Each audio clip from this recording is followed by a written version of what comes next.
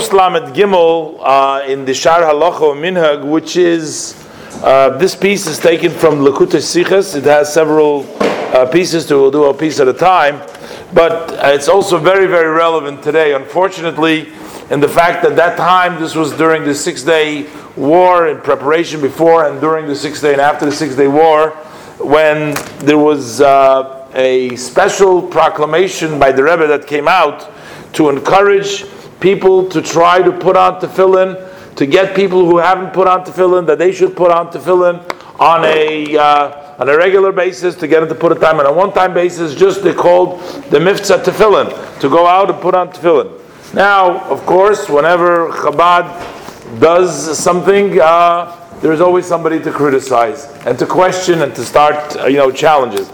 Now, most of the time, as the Rebbe writes over here in his opening, he says he does not usually go into debates and to try to prove himself right. However, in this case, it's a little different, Rebbe says, because these questions that the people are throwing at the Miftzah, at the special tefillin, might cause a weakness that people will sort of be discouraged and won't follow through with it. So the Rebbe says, then I will respond. And the Rebbe makes different points. Today we'll talk about one point.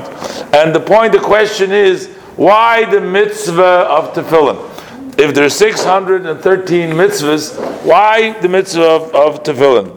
Now, of course, one would realize that any mitzvah that you would take, they would say, why that mitzvah? And as the Rebbe writes in later on, the Rebbe says, okay, you don't like this mitzvah, go do another mitzvah. But don't just throw cold water on one mitzvah, you're not going to substitute something else. But the Rebbe is going to address specifically why he chose the mitzvah of tefillin. And the Rebbe says, I emphasized that in the very beginning. Now, I just want to say that when the people asked the question, they weren't asking the question, we want to understand what's so special about tefillin. That's not the way. The approach was, why tefillin? There's so many other mitzvahs. So they were antagonistic. It wasn't just like simple, informative, wanting to know the real reason. So the Rebbe says, I emphasized in the beginning, this is from the Gemara in Brachos.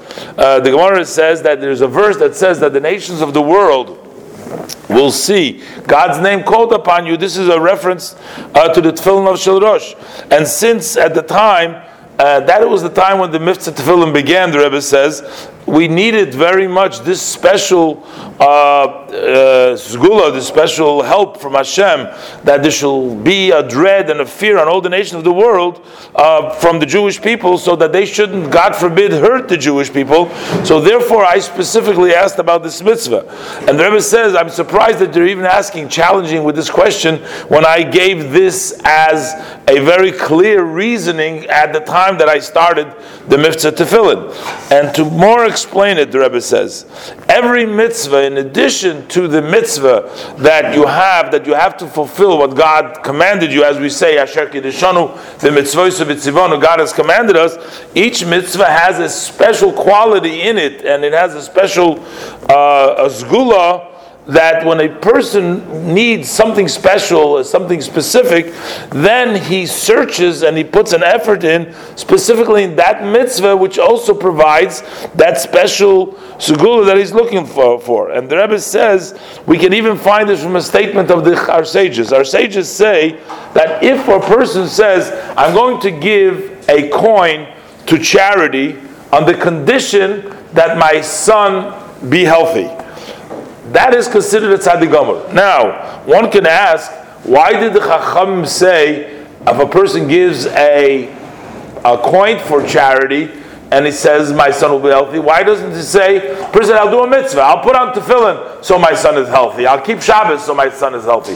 Why specifically mitzvah tzedakah? Now, don't say, the Rebbe says, well, it's only by the mitzvah of tzedakah, but the other mitzvah don't have that special power that if you make a condition that you're going to do a mitzvah on the condition that your son is healthy, it doesn't work. That's not true. It works in all mitzvahs. Why do the sages specifically give an example? I'm going to give a charity so my son lives. Is because since you are asking something specific, what you want is life for your child.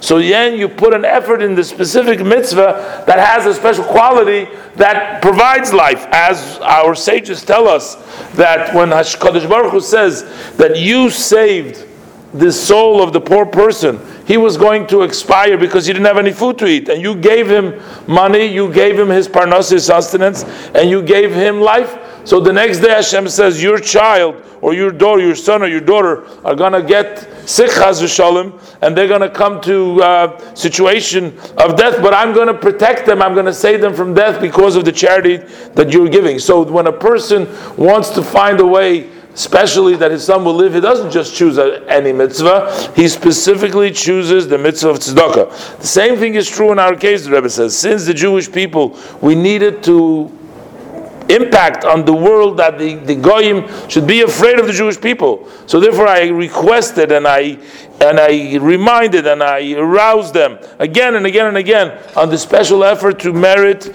to get people to put on the tefillin, because we know that when we've been promised that when we do this mitzvah, then they'll fear from us. Since all Jews are responsible for one another, and that is even for punishment, God forbid, so certainly for reward. That's why I announced that this effort should not only be about Jewish people who live in Eretz Yisrael, which specifically need that Yor Memeka at the time, but also those Jewish people who are outside of Eretz Yisrael, because the fulfillment of the mitzvah of tefillin of every single Jew, anywhere that he may be, has the power to impact the Yor Memeka with regards to all of Klal Yisrael. Especially in this case, that if the Goyim outside of Eretz Yisrael will be afraid of the Jews, then the Goyim over there will also be afraid of the Jews. That's understood simply